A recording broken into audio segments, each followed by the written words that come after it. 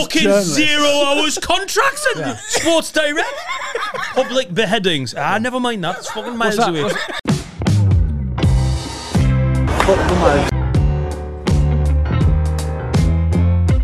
Fuck the mag. Fuck the mag. Hello and welcome back to the What the Fork Sunderland preview podcast in association with Viper Goalkeeping. It feels like an absolute eternity since Sunderland last played a game, although I don't think it was that long ago. But thankfully, the lads returned this Saturday with a long old trip to Gillingham. As always, we've got an opposition fan on with us today to discuss the goings-on at Gillingham. And for regular listeners of the podcast, I don't really think I need to do that much of an introduction. Welcome back to the show for about the 40th or 50th time. Matt from Gills in the Blood, how are you, mate? You okay? I'm very well, thank you. Aside from my football team at the moment, I was just thinking, could we maybe start up the England pod again? Because it was quite nice to spend the summer talking about a team that was winning on a regular basis, and unfortunately, Gills are doing anything but at the moment. But apart from that, I'm all good. I was just saying that, like last time we actually spoke on a podcast, officially on this one anyway, because obviously we're speaking on like a weekly basis, I think. But England had just lost on penalties in the Euro 2020 final, and I'm not really sure I've recorded a podcast in a more somber mood, and you're probably the same. Are you feeling any better yet? I think Gills have helped me forget about that because they've been even more shit than England were from the spot back in July. But whether that's a good thing or a bad thing, I'm not sure. But it's been a struggle so far this season, and I'm sure we'll get into that. But yeah, I think I'm over England in the sense that just because time's a healer.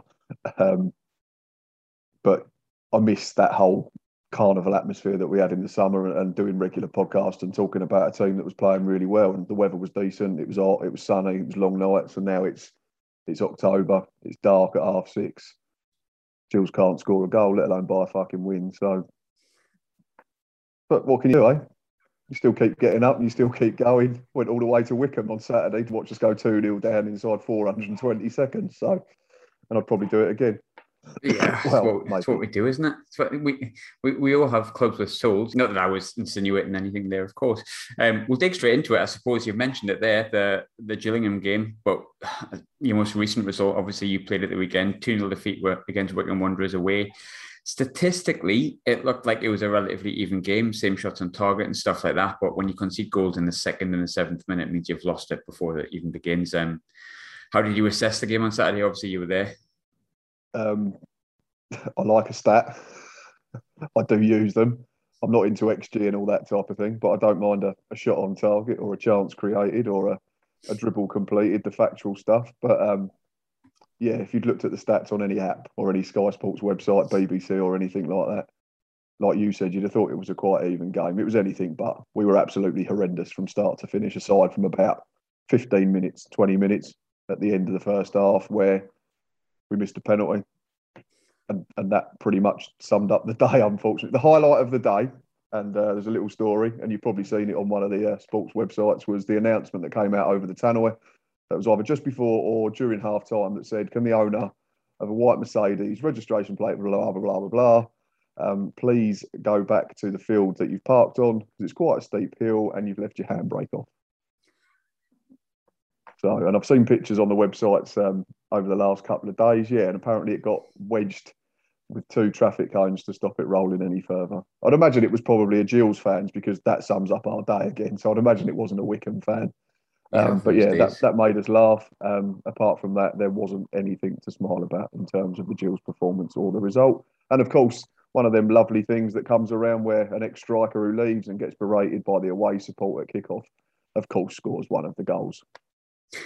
Yeah, I feel like Sunderland's championship season for some reason was like that. I remember Ledbetter and Daryl Murphy scoring in the 85th minute on a Tuesday night. Yeah, it wasn't. Yeah, I know that feeling's not great. Sorry Sunderland fans to bring in depressive memories. We've been all right this season. Back to Gillingham, the results left you with, I think it's 1 win in 9 league games, and that means you've lost, I think you lost 3 games, including the Pizza Trophy, 2-0. Mm-hmm. I think you've maybe answered this, but I'll ask it anyway. Are things as bad as the sound? Saturday was, yeah. I can't dress that up. I'm if anyone who listens to my channel watches my channel, I try to say it as I see it. I don't try and dress it up to be anything other than what it is, and it was crap at best. We made a change at the break. I said it was a like-for-like change, and it literally was a like-for-like change because the person that went off, the game had passed him by for 45 minutes, and we brought Stuart O'Keefe on, and the game passed him by for 45 minutes. We then had to bring on a substitute defender because our left back went down injured, so that adds to it as well. So he's going to be out for a period of time. And I couldn't fathom for the life of me, with one change left, we had two strikers on the bench, both young, I get that, but they warm up for the entirety of the second period, and not one of them gets on. 2-0 down. Why not chuck one on and have a go at least? I'd have rather lost 3-0 having a go, but it just looked like we went, it's 2-0, fuck it, we'll take it, and that'll do. And that pissed me off a lot. And Steve Evans doesn't piss me off a lot. I think, he's done a brilliant job at Gillingham. There's an order in terms of everything in football, especially in this division at this season. And I'm not going to sit and talk about budgets and all that type of thing, because I'm sure if any Sunderland or Gills fan listens to any press conference in the next few days, they'll hear all about it from our gaffer. But there is a natural order. But it was just like we rolled over on Saturday and went, we'll take 2-0. Because we're that rubbish for 15 minutes that if we're not that rubbish for the rest of the game, it's okay. But the Wigan game the weekend before, we was decent. We was right in it up to the hour. Unfortunately, we switched off for the first goal. But if you've got money to spend, I said I wasn't going to talk about budgets. But if you've got money to spend, you get better players. And with that, you get better depth and you get better options off the bench. And I think Wigan bought on Guion Edwards and Gavin Massey, who've both played in the Championship. Massey's involved in the clinch of the second goal. So be it. Good luck to him. I've said that all season. Good luck to Wigan. I hope they do really well. I said apart from 2 games against us, when I hope they're shite. But the rest of the time, I hope they do really well because their fans have been through it, much like yours have, for slightly different reasons. I know, obviously, they nearly lost their club completely. You've had other issues with owners. Might not have got quite to that stage, but you're suffering. You shouldn't be in this division. I get that. And yeah, money buys you better players and it gives you better options. But Saturday was a couple of steps back because there were performances in the last few weeks going to Cambridge and winning 2-0 where there were proper Steve Evans Gillingham performance, but Saturday was anything but, and it was awful, absolutely shocking. When you said about Steve Evans, he said something on the lines of, Steve Evans really annoys me. I'm pretty certain you're the only fan in League One that feels that way. Sure, he annoys me from time to time. There's a lot of opposition fans that permanently feel like that, and I get that, and that's fine. And I was one of them opposition fans up until about 2 summers ago. But that, it's all right. It's that adage, isn't it? You'd rather have him in the tent pissing out than outside the tent pissing in. Yes. But yeah, I thought he got it wrong. For me, go and have a go, chuck a striker on, sacrifice a defender. If we get beat 3-0, at least we can say we've gone and had a go. But I think we had 2 shots second half, and I can't remember either of them, to be honest. I think the closest we came to scoring was Ryan Tafazoli, the Wickham centre half, went to wear the ball back to the keeper, and the keeper had already started to come, and it went over his head, and he had to sort of tip it wide, and they hacked it clear. But apart from that, there was absolutely nothing. You touched on sort of management there, and we also touched on ownership. I'll be honest, I'm coming in a little bit blind, other than the stuff I think I retweeted from yourself, which some people might have seen the week ago. But I think the ownership situation for Gillingham doesn't seem to be all okay. For want of a better phrase, I'm coming into it fairly blind, as I suppose perhaps most Sunderland fans would be as well. Can you give us a bit of an overview on what's been happening with Gills fans and Paul Scally and why there's been a bit of unrest recently? I think the biggest thing is he's started up this chairman's chat, which we all thought was a great idea. We see the likes of the Andy Holts of this world and the Dara McAntonys, and I think the new owner from Bristol Rovers has done it and been quite vocal. And Stuart Donald once upon a time, didn't happen, didn't work. Yeah, that didn't end great, did it? No. But yeah, so this chairman chat series started in the summer, and it was meant to be a regular thing, and then we started getting the excuses, he's too busy, we can't do it, and then it just became, I think, and to myself as well, and I've never been Scally out entirely. He does things that annoy me, don't get me wrong. I think he makes wrong decisions. I think he says the wrong thing. I think that at times, I think the biggest fall down that Paul Scally's had throughout his entire reign with Gillingham, and if he's been there since 1995, he must have done something right, and I get that.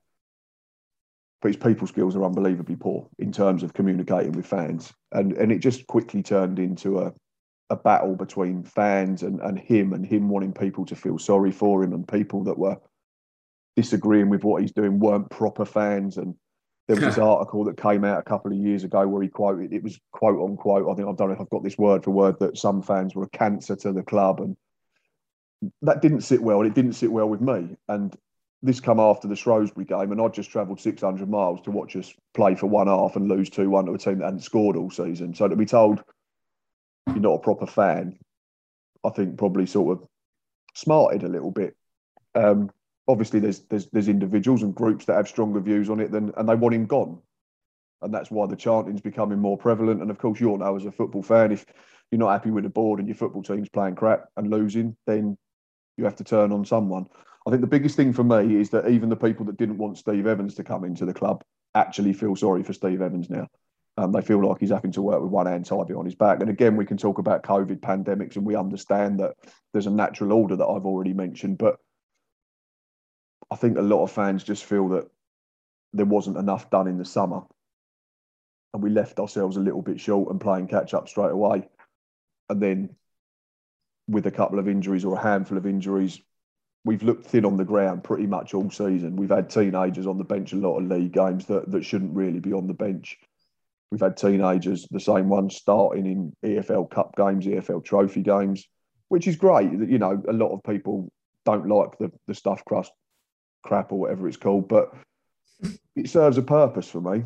And if you do okay in it and you progress to the knockout stages, you're playing at least 4 games. So that could be 4 games for youngsters, fringe players, people returning from injury that need minutes. Like everyone else, I don't think there should be Premier League B teams in it. If a Premier League team wants their players to go and learn how to play the game at a men's level, then send them out on loan to said EFL clubs so that your player benefits and our team benefits. Don't tell Pep that. No, that's. But I'm sure he's listening anyway, so he'll probably take on board what we're saying. But yeah, I just think, unfortunately, when you're not playing well, to get back to Paul Scally, it's someone has to be to blame, and at the moment, it's Paul Scally that's taking a lot of it. And he certainly doesn't help himself. I'm not saying that all fans act the right way. I think some go over the top. And if there's been personal abuse or attacks on him in the street or in grounds or whatever, I'm not saying he's been physically attacked, but if people are going up to him screaming abuse at him, I don't agree with that. But I can understand why there seems to have been a shift in that. There's more people that were sitting on the fence are probably now Scally out, and more that were Scally's doing a decent job have probably shifted to the on the fence bit and are probably leaning towards the Scally out thing. I think on the playing front, you've touched on it a little bit there about the summer, but we'll go into it in a bit more depth.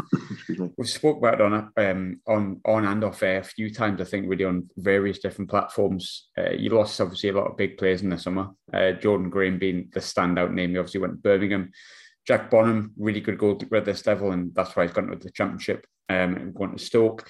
And Conor Ogilvie, I think, has been a good player for you for years, and for some reason he chose to go to Portsmouth. I'm guessing he sees it as a better chance to get promoted or something. But regardless of 3 big players, it's always hard to judge if you've recovered well from that a few months into the season. But with 12 league games in now for Gillingham, how much has their departures affected the team? Jack Bonham, I don't think it has. I'll be completely honest. I think he was very brave, and I get that he's trusted his own ability, but I don't understand why you'd go to a Championship club when you was an established number 1 at a team that was competitive. Let's make no bones about that. We're a small club, and we're a small fish in a big pond. I get that, but we flirted with the playoffs last season briefly, and we finished 10th the last 2 seasons, the 2 seasons that Jack Bonham's been there. So to make a move to Stoke where you've literally not played 1 minute of football so far, and that includes stuffed crust games as well, I don't quite get it. I get that if he went in there in the summer and he went, right, I'm going to trust my ability to get myself on the bench and play X amount of games in the Cups. But they had 2 keepers there that were highly rated. They had the lad Bursick, I think, who's now the number 1, that was at Peterborough, I think, on loan last season for a spell, and Lincoln. I think he played 1 game as an emergency for them. And they've got another keeper, is it Davies? I think, Adam Davies, who's decent at that level as well. So I don't understand why you'd leave a club where you're an established keeper, where you can keep improving, keep playing games, keep putting yourself in the shop window, to just literally go and train, because that's all he's doing at the moment. But like I said, if he trusted his own ability, good luck to him. And I've got no, ill feeling towards Jack Bonham. Everyone wants to play at the highest level possible. But out of the 3, I'd say he's the least of our problems. Conor Ogilvie's a strange one, not really playing for Portsmouth. I think he's played a couple of positions. I think he's played centre-back. He's played left back. I think his first game was actually centre midfield because he had an injury crisis. Yeah. We're missing him massively. And that's no disrespect to David Chitonda, who's coming from Bristol Rovers, who's improved in recent weeks. He had a very shaky start to his career with Gills, but we have to bear in mind he missed pretty much all the pre-season because of COVID. He was one of those that missed 20 days because he had the ping, and then he had a positive test as well.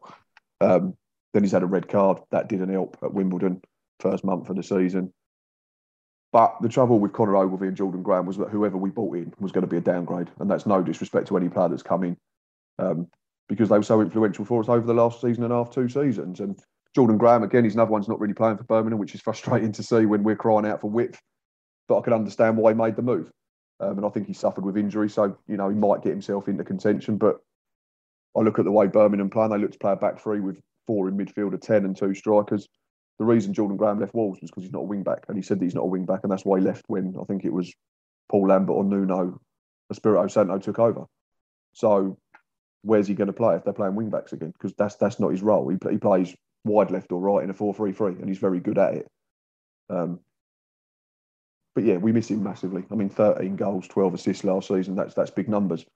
The hope is that if Mustafa Carriol can get himself fit quickly, because he was just running into some form, and Danny Lloyd can stay fit, that they might be able to sort of reach their numbers between them. But at the moment, we just look very blunt in attacking areas, which means we're not getting the best out of Dane Oliver, who probably had his worst game since joining at the weekend.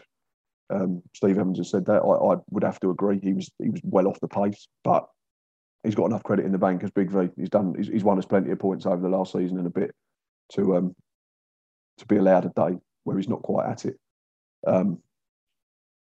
But yeah, you'd have to say the biggest one at the moment is Jordan Graham because of the numbers that he produced last season. With Jordan Graham, Vidan Oliver, touching it there about his last game. He had a phenomenal season last season, kind of came out of nowhere, really. I think it's fair to say he was one of, if not the bargain of the season.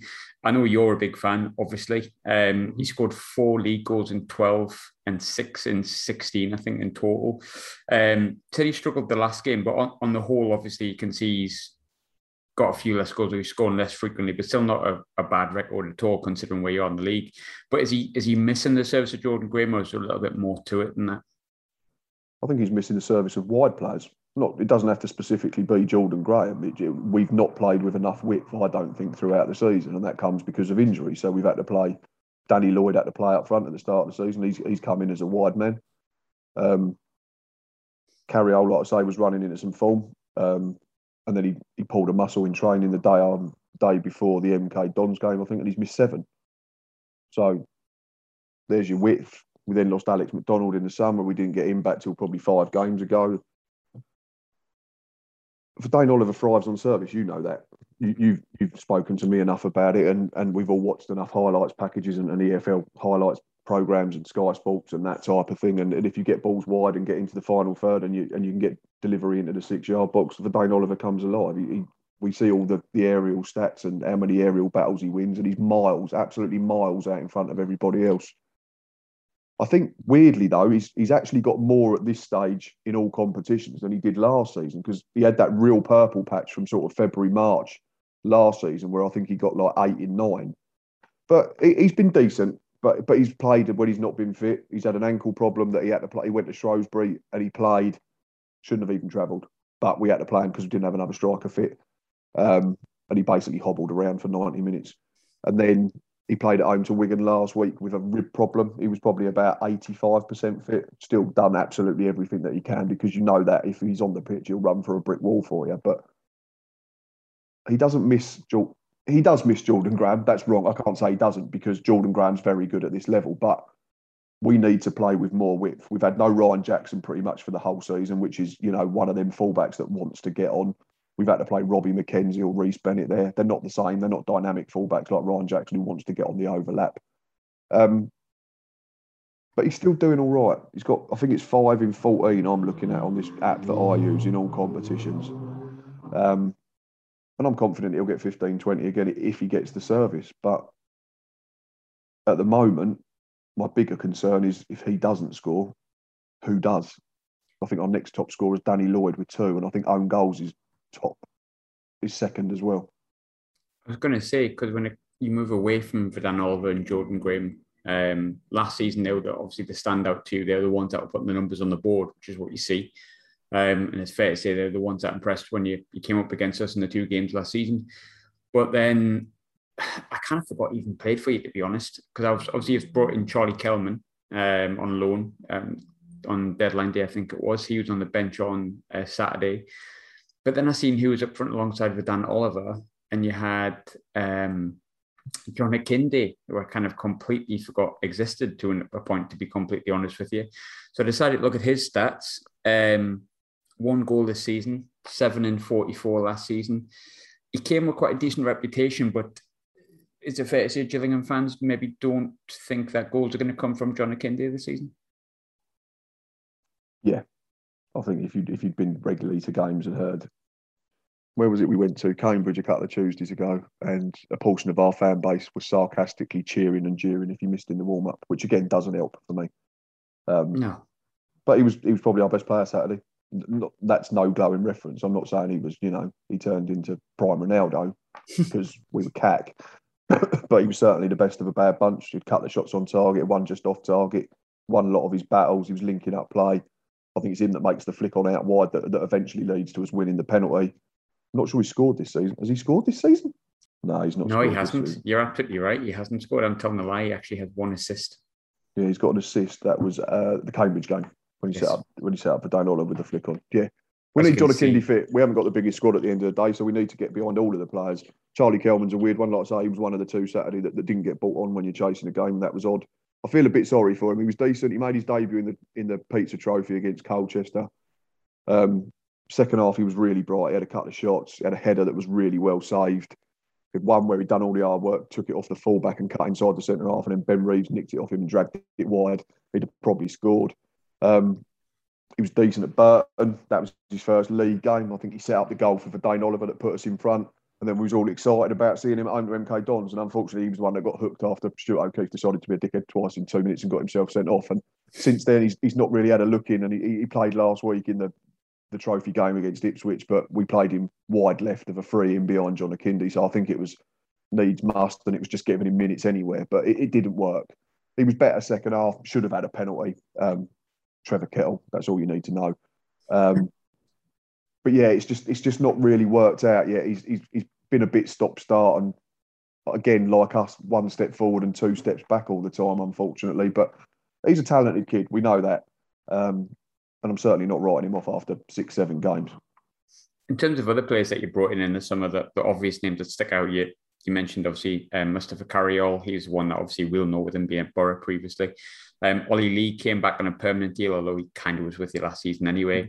Ben Reeves, you've just touched on slightly there, but Max Amer, probably the biggest one, went to Bristol Rovers. That didn't work out because, well, I don't think he saw eye to eye with Joey Barton. I'm sure he's not the first and he won't be the last. How have the players you brought in been doing? And on the evidence so far, if I'm not asking a daft question, has the summer recruitment been adequate? Adequate's probably the best way to describe it. No more. Carriol looks to be the bright spark. He's the one we need fit, I think, to be the creative force, to be the one that can get us into good areas up the pitch and carry the ball and get us into dangerous areas. We lack pace at the moment, and that's killing us. When you play 2 big men up front, I think you have to have quick wingers. Danny Lloyd's no slouch, don't get me wrong, but he's not out and out quick like a Jordan Graham. And obviously Mustafa Carriol's missed the last 7 games, so we've missed his pace. We've missed Ryan Jackson's pace from right back. So we've just felt a little bit pedestrian and a little bit predictable this season so far. And like I say, if John Akinde doesn't score, it's a bit concerning as to where the goals are up. Did I say John Akinde? You said John. I know who you said he scored. He didn't score. Now I'm talking rubbish as well. Well, my research has never been good. I'm a little bit concerned about who's going to score the goals for us. But like I said, we'll keep going and we'll keep cheering them on and we'll keep hoping. And you only need 1 win. If say we shit ours a 1-0 in the last minute against you, it might kickstart our season. And I'm generally glass half full, but I genuinely can't see it at the moment. We just look blunt in attack, and we've just started conceding too many the other way as well. And in terms of the transfers, like I say, Max Amer started. He's been really solid on the whole, but he had an absolute nightmare Saturday. He got bullied by Sam Vokes for the first. Got the run around from Brandon Hanlon, which he shouldn't do. Neither should Jack Tucker. They played with them. So they know what he's all about. They know how he plays the game. But with Hanlon, they both decided they didn't know whether to get touch tight, and then they were being spanned. And then if they dropped off, they was allowing him to run. And it caused us all manner of problems. And then panic stations set in, and we just looked like rabbits in headlights every time that Wickham got within 20 yards of our box. Ben Reeves has been in and out the side. He looks tidy enough, looks a nice player. Has he really done anything in a game that's made you sit up and go, wow, not yet? Ollie Lee looks half the player that he was when he was on loan. Is that because he's now got a contract and he's got comfortable? I'm sure it's not, but it just hasn't happened. But he's got 2 assists this season, so he's one of our highest assist makers. But if you'd watch him, you'd wonder how, because he's been well off the pace in plenty of the games. Jamie Cumming, the keeper's probably been one of the standouts, but that's probably because he's been overworked. It's always that thing, isn't it? You want your keeper to be playing with pipe and slippers, don't you necessarily? But when they're exactly, good you games, don't want to know what your keeper's doing because it means the ball's up the other end. But absolutely. At the moment, unfortunately, it's not. And I think obviously at the time of speaking, we're speaking before Sunderland's Papa John's Trophy game with Man United's 12-year-olds, whatever we're playing, I don't know. Not a big fan of the Pizza Trophy until you win it, of course, then it's the best trophy on the planet. But you're currently 4th bottom at the time of speaking, which obviously isn't great compared to where I think we both spoke ourselves about where we thought you would go. I figured you might struggle a little bit. I certainly didn't see you to be anywhere near relegation. But because of the start you've had, because of where you are at the moment, are the Gills fans a little bit concerned that relegation could become a thing? So this is the thing that I asked the question on my Monday review, looking at the Wickham game before I ended it. I said, at what point do we become concerned that we are in a relegation battle? And we walked out the ground Saturday and looked at the fixtures and we said Sunderland's not important in the grand scheme of things next Saturday. It is because you want to win football matches, but Tuesday after that we play Doncaster at home. That's massive. Mm-hmm. So if we are in a relegation battle, is it a 6-pointer? Because we're now 25% of the way through the season. People always say 10, 12, 15 games, the season's starting to take shape, the table's starting to form, and that's where teams are generally going to be. But at the moment, we're just outside by the skin of our teeth, but we played 1 or 2 games more than pretty much every team below us because we was one of the few games that didn't get called off last weekend. So, yeah, I don't think it can go much further before we have to say we are in a dogfight at the moment, and that's concerning because it's not something we've been used to over 2 seasons with Steve Evans in charge. And my biggest concern is that if Steve Evans walks away, we're up shit creek without the proverbial paddle, to be quite frank, because no disrespect to previous managers, aside from probably Justin Edinburgh, God rest his soul. Since then, we had managers that were shopping in non-league, League Two, bottom-end League One markets. They certainly don't have the contacts that Steve Evans and Paul Rayner have in terms of being able to go to Chelsea and get a goalkeeper, being able to go Arsenal last season, getting 2 players on loan, going to Southampton and getting 2 players, being able to go Celtic and get players. Not all these players have worked out, and I'm not saying they all have, and they're not all been well beaters, but we wouldn't even entertain that if we didn't have Steve Evans. Fans always say, and Steve Evans says, his teams do generally get better second half of the campaign, but you have to be giving yourself a chance going into the second half of the campaign. I think the fear at the moment amongst some of the Gills fan base is that if results continue this way, it might be a little bit too late before January comes around. And then you have the added problem that your best players don't want to hang around. I think Jack Tucker, Carl Dempsey, Dane Oliver can all talk to clubs in January because they'll be out of contract next summer. And then it will get pretty toxic, I'd imagine, towards the chairman. It's been to be fair, on the flip side, I suppose it has been a recent difficult run. Obviously, you won at Cambridge 2-0, but for where Gillingham probably want to be, you don't want to be losing those games. But Ipswich have strengthened a lot. They found a bit of form. It was in the Pizza Trophy. Wickham, I think they're a decent team at this level. The second, I think, at the minute. Obviously, there's games in hand that we have on them, but points on the board are the most important thing, not games in hand. Is there also a feeling that, this has been quite a tough run? Doncaster are the games when we get out of these top 6 teams, we can maybe put a bit of run together. There's enough evidence from other games you've had previous in the season against teams that aren't top 6 teams or expected to be top 6 teams that you can start pulling results out the bag with relative ease? I don't know, with relative ease, because with defeats and poor form comes a lack of confidence, and everything becomes a little bit harder. But unfortunately, if you look at our 2 wins this season at the moment, we've won against 2 sides that came up from League Two, and that's no disrespect to Morecambe or Cambridge, who I think have been brilliant so far. Both clubs have been really, really good. But Yeah, if you look at the results, we drew with Lincoln first day of the season. They got their playoff final, so that's not a bad result, face value. We lost last minute to Plymouth, who were right up there. So is that such a bad result? We were a minute away from claiming a clean sheet against a side that's right up there now. Wimbledon, we were shocking and got away with it. 98th minute equaliser with 10 men. Morecambe, we were good. Shrewsbury, we were decent first half. Then injuries, we probably ended up with 5 players on the pitch at the end of that game that shouldn't have even been in the squad. So that catches up with you.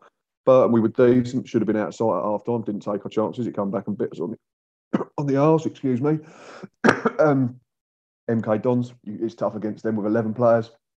So when your vice captain gets sent off after half hour, it's game over. And it ended up, and it was very comfortable in the end. But we had a go, but they're very good at keeping the ball, MK Dons, we know that.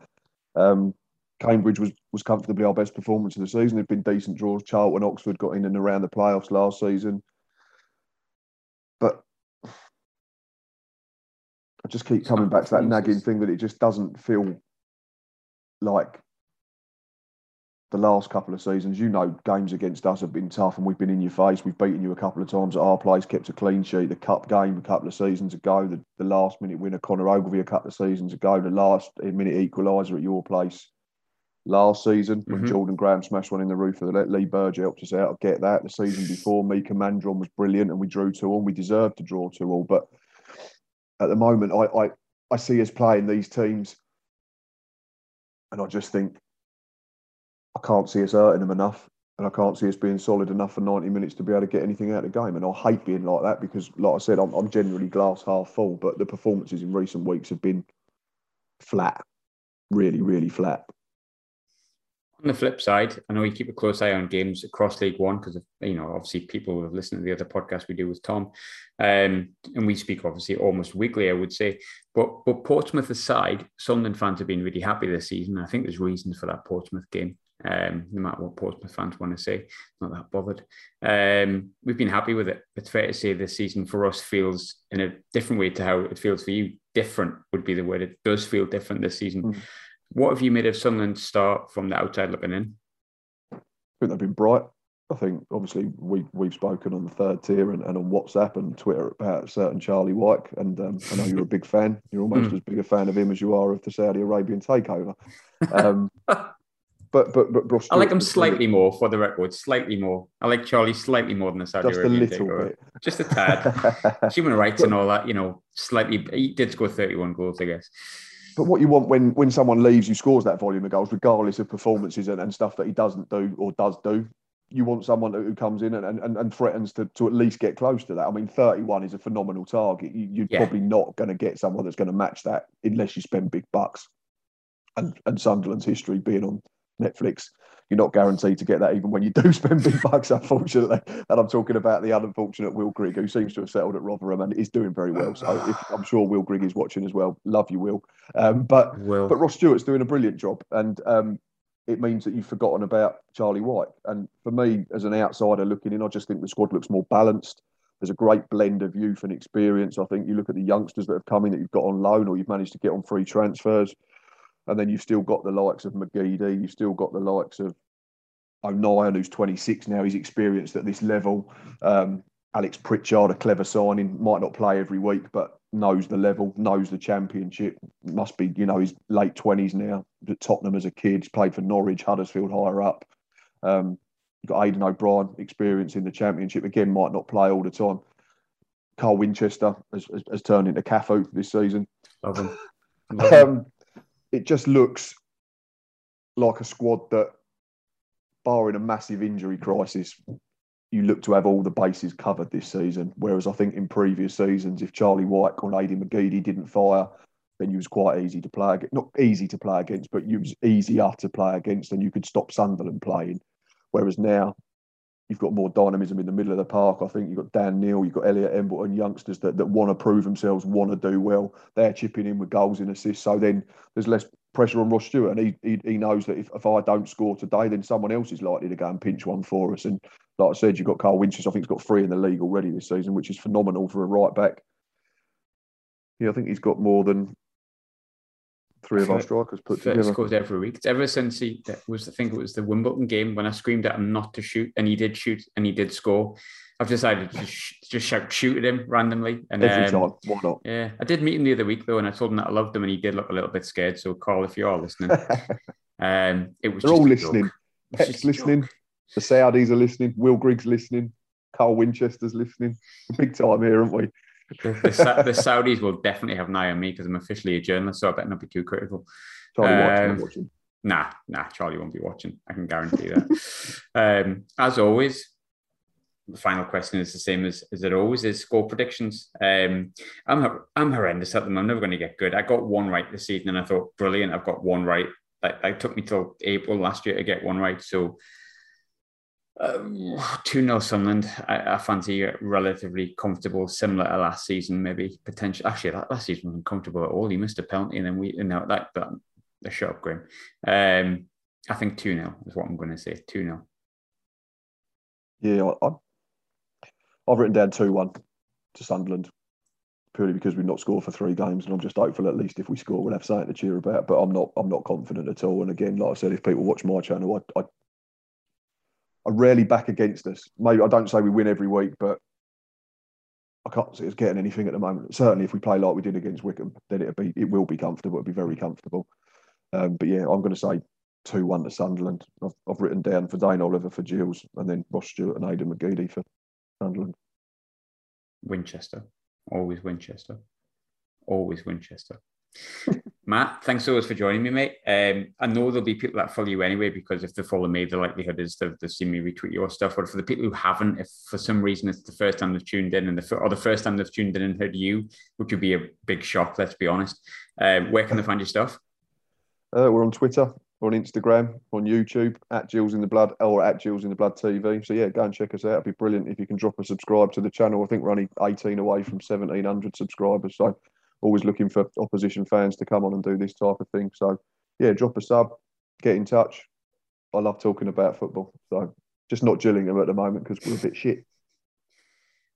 I was going to say subscribe to mine as well, but you don't have to. You can if you want. You should. It's a good channel. You should. It's a good channel. Look at us blowing smoke up each other's asses, to be fair. Subscribe to both at the same time. Directly at the same time, but don't subscribe at all. You've got to do it exactly at the same time. Same finger, 2 different devices. Matt, thanks so much for joining me, mate. Appreciate it. Good speaking. As always, thank you.